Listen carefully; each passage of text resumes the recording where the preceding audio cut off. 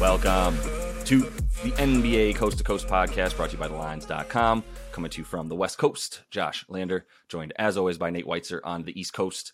And we have 6 games here on Monday night to choose from. In this one, we're taking a look at the Heat playing host to the Hawks again after they just beat them in the same scenario just a night or two ago. Also have another game video up for you and our player props, so want to make sure to like and subscribe to that page and follow along with us all throughout the rest of this regular season and into the postseason as we're coming back to you guys each and every weekday. Also want you guys to head to thelines.com. You can check out all the great written content we have up there for you guys as the NBA is in full swing down the stretch. We also have that odds finder tool up there for you guys. You can make sure you're getting the best juice available to you on all those bets you're making in the NBA this season. Nate, let's go ahead and jump into this 6-game slate and then talk about our game, Heat and Hawks. A lot of back-to-backs to watch here. The other game we talk about, though, the Sixers -7 at Indy, which is on a back-to-back. Totals of 234 there. Celtics have gone from +2 at Cleveland to +6 because we really don't know who's going to play for Boston after they went to double OT. Losing to Josh's Knicks. He cannot fight back the smile. 9-0 with Josh Hart now.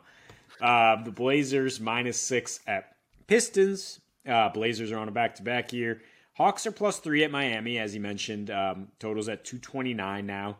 Raptors +7 at Nuggets, also a 229 total. And then the Pelicans are +5.5 in Sacramento, with De'Aaron Fox questionable. Also, Jonas Valanciunas questionable, so we'll see about that one. I feel like we just did this with Miami, but except it was a home and away with Philly. They jump up and beat Philly, and then they go home and get pretty smacked. Generally, they're much, much better at home, much more reliable. I don't think reliable is a word we would use in the same sentence with the Heat at this point this season. They are extremely unpredictable in terms of both their injury reporting and then their actual play. They've lost now 6 of their last 8.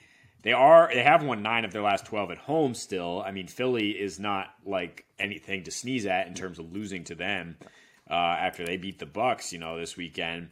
And this is really a big brother, little brother situation against the Hawks, right? I mean, they've won 3 straight against the Hawks at home. That's just regular season. They absolutely spanked the Hawks out of the playoffs last year and shut down Trae Young routinely.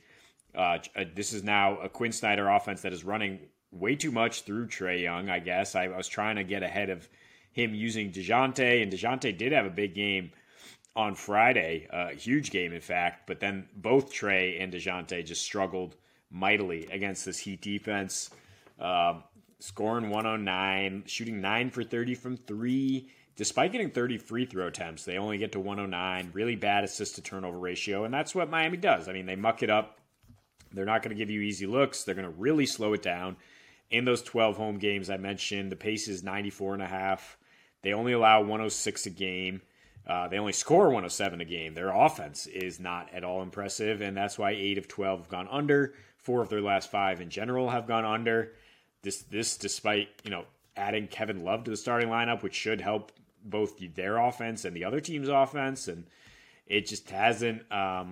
It is a bit of a short rest situation here with a third game in 4 nights, and maybe that makes you a little worried more even about the Heat. But for me, it's just them being home favorites. They're being favorites in general, 28-18 to the under. 21-12 to the under after a W when they start to get rolling a little bit here. And I do definitely lean towards them beating the Hawks because of what I mentioned. Like, they just have their number. And if Trae Young's not going to get going, I wouldn't expect much. And then you look at the Hawks trend, which is just not winning when they're underdogs in general. Those games also going under. But they're 4-9 their last 13 road games in conference. They jumped up with a couple road wins at Utah, Phoenix recently, showing something. But they're right back to their bullshit the last couple of years, which is just like they're not winning on the road. Like, no way, no how. You're not going to be able to trust them as if they're underdogs. Maybe if they're like supposed to be the team, they will. But yeah, I would not. So we have a hard time trusting either team in this spot. But the total's up, and Josh is surprised, and that makes the under even better here. That's what I got for you, man. We were looking at this game. It's an interesting slate. There's some back-to-backs. It's a little bit wonky, like we were talking about before we started recording, and that really leads me to go. I have to pick a Miami game, but I'm going under. And I like the under at 227, and I still kind of like it at 229. I would say 227 was pretty accurate. I thought that was a pretty accurate opening total there for this game. If you look at the matchup history between these two teams, especially in Miami, I think that's crucial here. And you mentioned the splits for Atlanta. Just stop me if you've heard this before this season, an NBA team that is way better at home than it is on the road this season. And that's the case with Atlanta. It's interesting. They have similar numbers if you break down their stats. They score fewer points on the road, but they're playing like a smidge faster, and they get a few more free throw attempts, which is huge for them, as we know, because that's a big part of their game is Trae Young playing a pick and roll and then getting free throws out of that for himself or other people. And they've got 3 more free throw attempts on the road. But I also look at what they do here in this situation versus Miami. In Miami, and this is just not a good place for them. It's not a good place for Trae Young, who, despite being a really solid villain on the road and having solid road stats in certain situations, not the case in Miami. And we'll talk about that in player props as well. But I mean, in his last roughly like 6 games against Miami, I'm not even talking about the playoffs, which was which was like 5 games that they got just completely blown out. Did the Hawks when they were playing in Miami, especially. But in his last 6 in the regular season, he's averaging less than 18 points a game versus them, 8 assists and a couple boards in there as well. Not really shooting well from 3, obviously, if he's only got 17 points, making fewer than 2 a game against them. So I think that's a huge part of all this. I mean, DeJounte's come to life a bit since, the last 6 games. Quinn Snyder coming in, they come back from the All-Star break without Nate McMillan, and that's what they do. They play a little bit better once they seem to lose their coach and Trae gets that person fired, as they've done 2 seasons in a row now. But I think DeJounte coming in, playing a little bit better, does take away from Trae as well, but it hasn't necessarily led to wins for them. And the offense itself in general, while it's been a little bit better since they came back from the break, scoring 120 a game in that time frame, and still giving up about 119, playing at pretty much the same pace. I think what they like to do and what they've done a little bit better to get a few more points per game than what they were doing is things that the Heat stop as well as anybody. Points in the paint, fast break points, second chance points. The Hawks have upped their numbers in those 3 categories in the last 6 games more noticeably than any other category that they out there for them. Those aren't 3 areas that they've been solid so far this season, and that's what they've relied on to get a few more points, like I said, in their last 6 games. The problem is the second chance points, fast break points, points in the paint are all things that the Heat limit at, the rate of basically top 5 in the league throughout the season. They've been a little bit worse over the last 6, but once again, I'm focusing on them playing at home, where they also play a little bit differently than they do on the road. At least they play better at home, play better defense. They play better overall in terms of winning. So I do like them in this situation because of that, or I like the under in this situation because of their ability to play defense at home.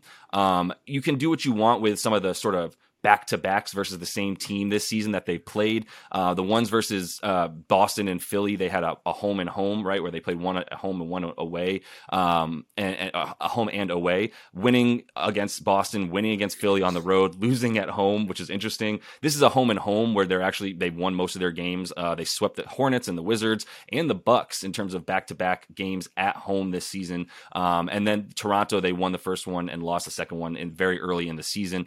This is just a scenario where I think they've got to win the Southeast. They know they've got to win the Southeast, and they want to win that. They want to make sure they get into a 6 seed right now and not have to even worry about the play-in tournament. So it's nut crunching time for the Heat, and I'm just going to believe in their ability to play defense in this type of situation before I really worry about them having to win by 3 points.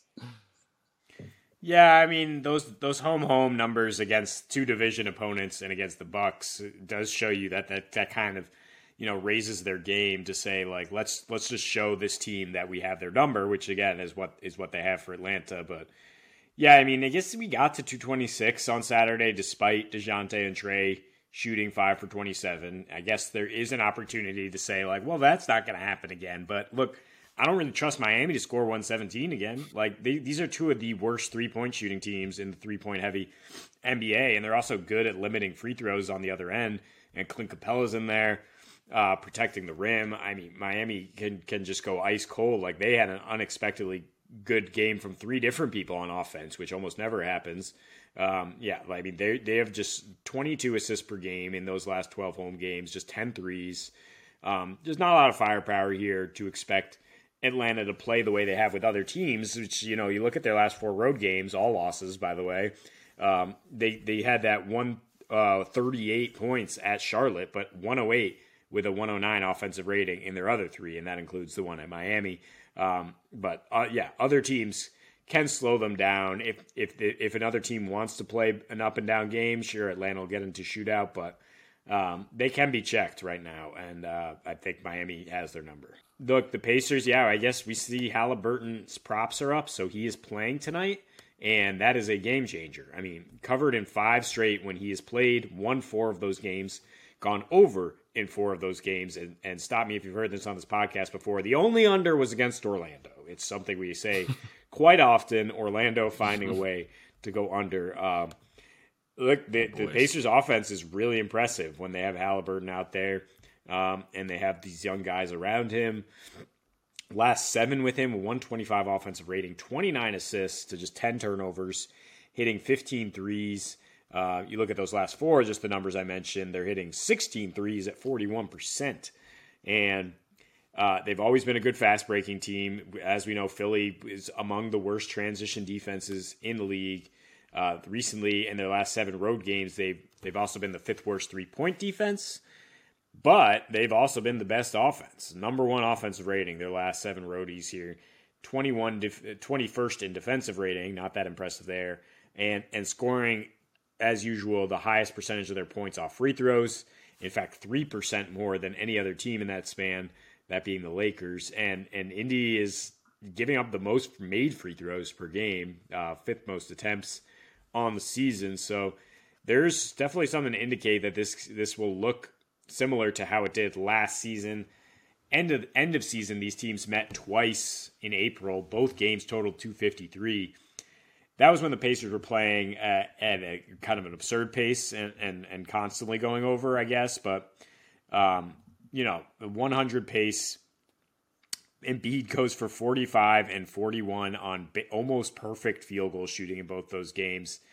He missed their last game here in January, and it still went 129, 126 in OT at a 91 pace, which, that's the one thing you worry about with the Sixers, right? You're like, well, they have the number 1 offensive rating. Let's go, giddy up. But they are also the slowest pace team in those last 7 road games. Mm-hmm. I can kind of break those into 2 different scenarios, though. There's like the 3 division games against the Nets, Knicks, Celtics, and then you throw the Heat in there as just like another hard-nosed team. Those were played in an 88 pace. Their last 5 road games against anybody else, mostly Western Conference teams or Milwaukee, 98 pace, and they've given up 128 per game in that pace. So there's definitely a potential for a lot higher scoring game. I also don't think they're going to be particularly geared up to play hard on both ends here, it being the front end of a road back-to-back. They're going to Minnesota right after this before they head back for 2 at home. So it's a situation where you have a young team like the Pacers. Granted, they're on a back-to-back, but they just seem to have more focus. I kind of lean towards the over, honestly, more than taking the Pacers. But if forced to pick a spread, I'm not taking Philly to cover this. Pacers have gone over on 8 of 12 back-to-backs. They're 16-11 to the over after a W. But for them, it's just like a much different rest situation. They have this game. It's a big game for them, of course. Everybody loves to stick it to Mouthy, Embiid, and Harden. And they have this game, after this game, 2 days off. Then they get Houston and Detroit twice. So it's almost like this is our Super Bowl type game, and confidence brimming after, like I said, 4 of the last 5, including a buzzer beater from Hallie yesterday to beat the Bulls. Yeah, and it's all about what you do with Halliburton in the lineup versus what you do when he's not there. It's pretty stark. It's pretty obvious. They're 2-11 on the season now when Halliburton does not play. In those games, they score 111 points. Their 3-pointers dropped from about 14.5, sometimes often 15 made threes for this team to 11.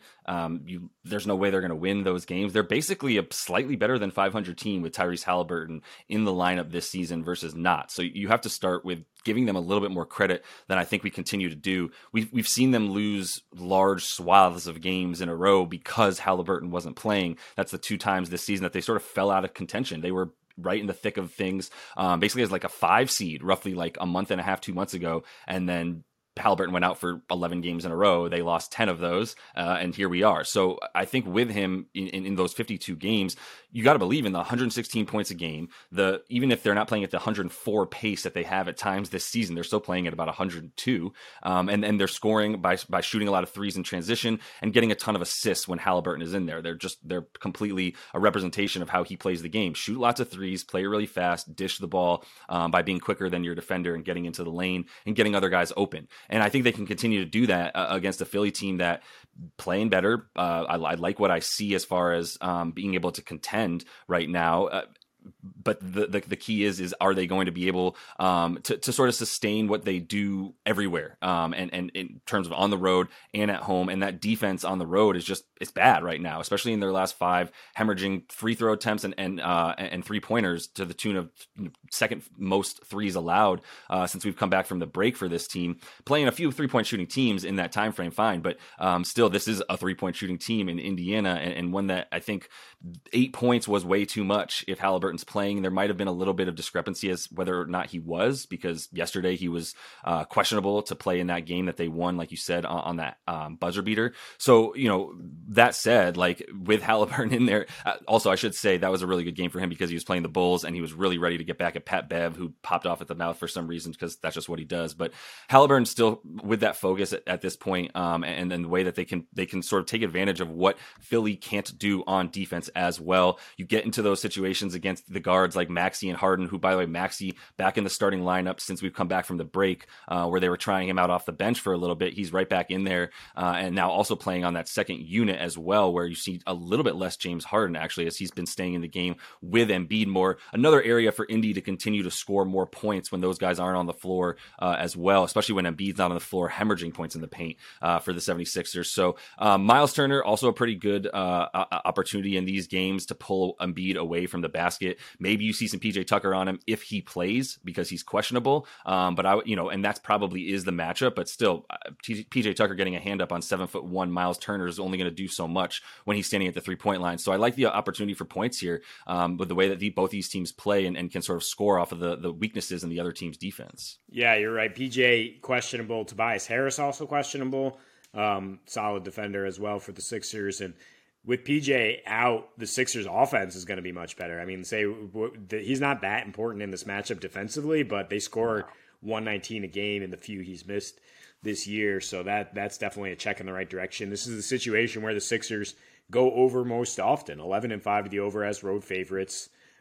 Also over more with a rest advantage, which they have here since Indy's on a back-to-back. And Indy's defense, the last 8 games they've played, I believe somebody has gotten 60 paint points, whether it's them or the other team, and they're giving up 54 in that span.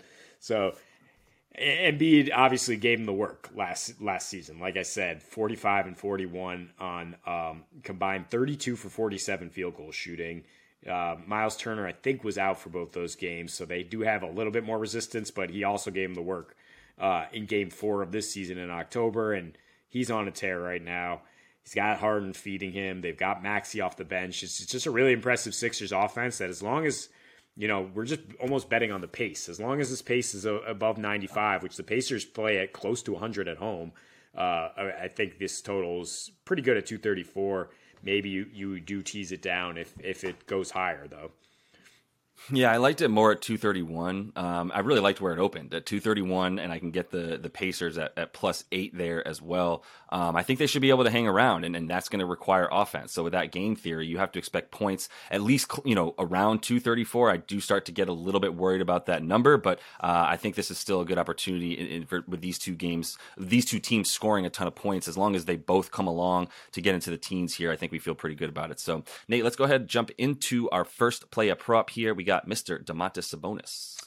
Yeah, I mean, De'Aaron Fox might not play here tonight, which I guess could move Sabonis's props, but I think, he's not. This isn't really a pick just because Fox is out. Although you look at his numbers in 8 with Sacramento and no Fox, nearly 20 points per game, 14 rebounds per game, 6 assists, usage rate up from up to 23%, and playing a healthy 35 minutes.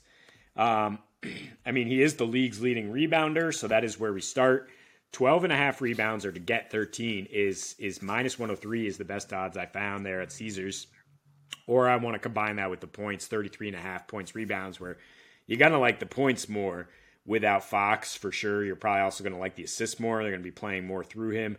I think the rebounds hit regardless here against NOLA, which is just not a great offense. The last time these teams faced, NOLA had that kind of unexpected eruption of 136-104 win. Brandon Ingram's second game back from injury, and the Kings were just rarely not competitive there. But otherwise, they should be great at home. You look at Sabonis' last 5 at home, 21, 13 boards, 6 assists, 21% usage. The Pelicans are, Joe Val's questionable. Larry Nance is out. That's a key defender. I think a really good matchup for Sabonis there. Jose Alvarado's out, which, is not his position, but is going to affect the defensive nature in general here. Pels are giving up the 5th most points to centers their last 15 games, 5th most rebounds their last 7. And if Joe Val's out, I think the boards will be easier to come by for sure, although Willy Hernangomez is tough. He's not that same kind of huge presence. And, I think Sabonis rebounds first, and then let's see if we want to attack those other props if De'Aaron Fox winds up sitting. Yeah, I mean, I love the fact that Larry Nance is out for this. Best matchup for DeMontis. The only guy strong enough is probably Joe Val, but Nance comes close, and he's got the versatility as well. So I do like the ability for Sabonis to get some more stats in there without Fox as well, most likely. I'm going to go next with the guy who got traded for Domas there, Mr. Tyrese Halliburton on the Pacers. 19.5 points. That's minus 105 on DraftKings. Like that, you get really good odds for him to get that the 10 assists there as well. 9.5 assists is plus 115 on DraftKings. So obviously needs a double essentially there. But that, which by the way is plus 140 on DraftKings, is the double for Domas, for Halliburton. Which if he gets the 10 assists, you've got to assume he's got the double. So if you're going to put money on the assists, you might as well press it a little bit and get that 140 on the double there. But he's playing at home in 7 at home since his return from a little baby injury. 19.5, basically 20 a game, 10 assists, 24% usage. And he's got splits of about 49% from the field, really good for a guard especially, and then 36.5% from deep, making just over 2 threes a game. For him to get 3 threes tonight would be a little bit better than even money as well on DraftKings if that interests you. So look, it's about Halliburton. As he goes, so go the Pacers. In the 125 offensive rating that he's had in his last 7 at home, that's the team's offensive rating as well. And versus the Sixers, playing pretty well. He's got 5 games versus them now, but 4 with Indy. And in that time frame on all 5, 22.5 a game versus this team with 5 boards and about 8.5 assists, getting 37 minutes a game, which is what you can expect him to get tonight, anywhere from 35 to 37. But really good splits in terms of his shooting numbers versus 76ers as well. 59% from the field, 48 from deep, and then 92 from the line as well. 130 individual offensive rating there. So I think, on the back-to-back, that's fine. He's healthy. We know that he's playing tonight. We're almost positive he's playing tonight. You can never be 100% sure until the ball tips off in the NBA. So definitely want to stay on that. But, assuming that he plays as everything looks like he's ready to do so, it's a pretty good opportunity in a game that we like points versus the 76ers, which we will talk about in that game video as well. Yeah, and I was looking at his game log for back-to-back issues. He did have a really bad performance right when he came back from the injury, and I was wondering if the Pacers, when they sat him against the Spurs, if they were thinking like, oh, he can't go back-to-backs. But in general, 8 appearances on 0 days rest this season, that's actually been his most efficient appearances. Best offensive rating at 139, 23 points, 10 assists, and best from beyond the line, where he hit that buzzer beater yesterday, hitting 4 threes at 51%. And that Sixers defense, as we mentioned in the game video, struggling to stop the 3-point line, struggling to stop quick guards as well. Let's get into some unders here. Nuggets hosting the Raptors, and Aaron Gordon is a guy we like and respect for sure, but is a case where the Nuggets are healthy and now they just have so many weapons. They got both MPJ and Jamal in their last three, and that means Aaron Gordon is an afterthought on offense, and he's mostly asked to guard great players, or he's going to be guarding Pascal Siakam tonight. So in his last three, just 10 points, 6 rebounds, about 4 assists. He has spiked with some assists lately. So maybe you're scared of the 23.5 PRA, which is what the under I'm talking here, but you get a little bit better odds for just points rebounds at under 20.5 there. I mean, at home, he does average more than that, but his averages are down at home versus on the road. Some of that's because the Nuggets blow people out, right? But some of it's also because Murray's more likely to play those games, MPJ, and they just don't need him as much. But only 15 points per game at home versus 19 on the road, 1 fewer rebound, offensive rating 10 points worse, usage rate 1.5% down to 20. And it's a tough matchup for power forwards. It's Toronto. They have like 8 power forwards that they will throw at you. And he actually hasn't hit this in 12 straight appearances against Toronto, 10 of them with Orlando when he was, the 1 or 2 option there, just averaging 11 a game, 6.5 rebounds and 3 assists. So I think we can take the under here, and it could hit in a variety of ways in terms of just maybe Denver runs away with it. Maybe AG just continues to focus on the defensive end and he just doesn't pile up stats. Yeah, I've been on this with you. He had a incredible start to the season. Only really started to tail off in terms of his stats a little bit since he got hurt. Maybe like 3 weeks ago or so. Now that he's just been nagging that injury for the whole 3 weeks. Really, he's been either questionable or day to day every day since then. I know because he's on my fantasy team. So I would continue to monitor that because that's played a huge role in this, but you combine that with MPJ and Jamal healthy at the same time, basically everything you just said there. Yeah, it's not that he's even an afterthought. It's just like, it's fine. We don't need you to be quite the same thing on offense, which is why they traded for him in the first place when they got him, was to come in, get rebounds, play defense, and that's what he's doing right now. So I think you can continue to expect that to be the priority for him, especially as Jamal's just coming up right now, averaging more than 22 a game or so in the last couple of weeks. So finish things off, as you mentioned, got a couple unders to end things here with. I like this Trae Young under. It's scary, but I like scary bets, and I like these moments to find the right spot to fade the stars. Minus 108 on FanDuel for you to take under his PRA, and I'm going all of that, points, rebounds, and assists for him, because I definitely want to get the rebounds in there, but the points and assists, they haven't really come in droves at the same time so far, and especially in the last 6 games or so, so I feel good about that. Playing Miami again, just had 8 points versus Miami, so actually that scares me a little bit more than it doesn't, because you wonder if he's going to be able to go off after getting limited to under 10 points for the first time in a very long time. In his last 6 versus Miami, though, that's what happens, dude. In Miami, especially if you look at the last 6 regular season games he's played at Miami. By the way, the playoff numbers would have helped my case here because he got shut down in the playoffs as well. But I'm just focused on the regular season numbers for him after Miami whooped Atlanta last year's playoffs first round.